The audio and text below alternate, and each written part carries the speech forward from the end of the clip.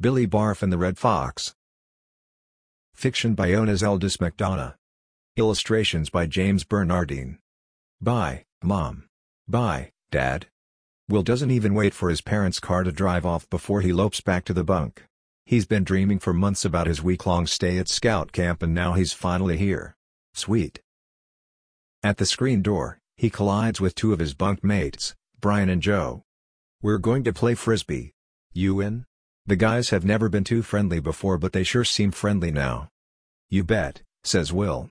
Outside, the three boys play a heated game. By the time they head over to the campfire for the cookout, Will feels like they're not just troop mates, they're friends. Will scarfs down 3 hot dogs, 2 hamburgers and 6 s'mores, delicious. But back in the bunk, he starts to feel sick. He hopes he can hold it until, whoops. No such luck. He throws up all over the floor. You, says Joe. Gross. Brian adds. Mortified, Will slips off to clean up. In the morning, the campers are woken with a bugle call.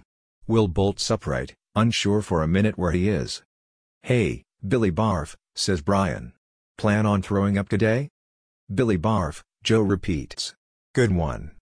And just like that, Will has a nickname. All day long, it's Billy Barf this and Billy Barf that. Will thinks he'll explode if he hears it again. That's not the only thing that goes wrong. The swimming test is super hard and he has to take it 3 times before he passes. There are spiders in the bunk and Will absolutely detests spiders. The next day he muffs an easy shot at volleyball, costing his team the game. Worst of all is that he's homesick. It's like the first day of pre-K all over again. But then he was 4 and now he's 13.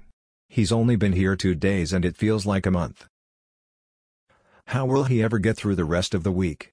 Tears fill his eyes. Angrily, he swipes them away. Crybaby is an even worse nickname than Billy Barf. For the next few days, things don't improve. There are still spiders, and he still hears Billy Barf all day long. Also, Will's favorite t-shirt, the one his older brother brought him from that concert, goes missing. He wanders into a patch of poison ivy and in his hasty retreat, stumbles into a beehive. Now he's itchy and bumpy. Finally, the week is drawing to a close. The scouts are going on an overnight hike in the woods. Despite everything, Will is looking forward to it. Maybe this will change his feeling about camp. But when they set out, he's not so sure. For one thing, his pack feels like it's been stuffed with rocks. Then it starts to rain.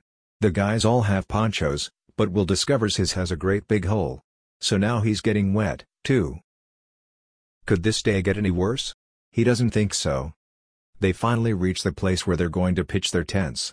At least Will can put down his heavy backpack. He and Zach, another boy from the troop, are sent off to look for firewood. Will spy some twigs peeking out from under a pile of leaves. Maybe the leaves kept the wood dry. He begins brushing them aside to see and comes face to face with a red fox.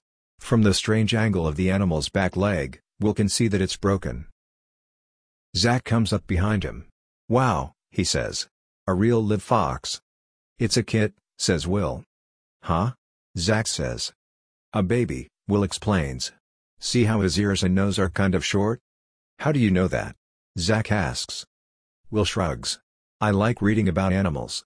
They're cool. So what do we do? Asks Zach. Will is torn. He knows enough not to touch a wild creature, it's way too dangerous. But he can't just leave the fox either. It's clear that the small frightened animal with the big dark eyes is suffering. Help me, those eyes say.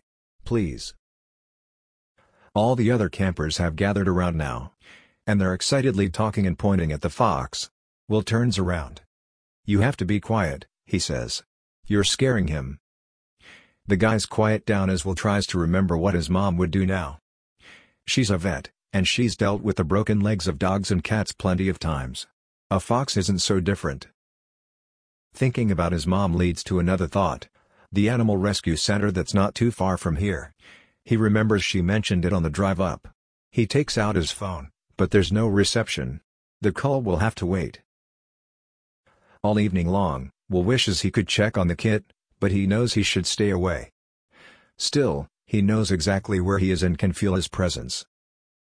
In the morning, as the scouts are getting ready to leave, Will cuts up his red bandana. He ties the first piece on a bush right next to the kit. Then he ties the rest onto the branches they pass, creating an easy trail leading to the animal. Once they're back, he calls the animal rescue center and they send someone to get the kit. Later that day, Cindy from the center stops by camp and Will's entire troop gathers around. She has the kit in a cardboard box lined with soft bedding. The strips of the red bandana are in there, too. "Super smart idea to use the markers," says Cindy. "We found him right away." "Will thought of that," says Zach. "Great job, Ranger Will." Cindy smiles. And just like that, Billy Barf is gone and it's now Ranger Will. Later, when he scores in the volleyball game, his team cheers for Ranger Will. When Zach and some of the others want to hear more stuff about animals, they gather round to listen to Ranger Will. The next day, camp is over. Will's parents arrive to take him home. "How'd you like it, champ?" asks his dad. "Did you have fun?" "It was amazing," says Will. "Can I come back next year?"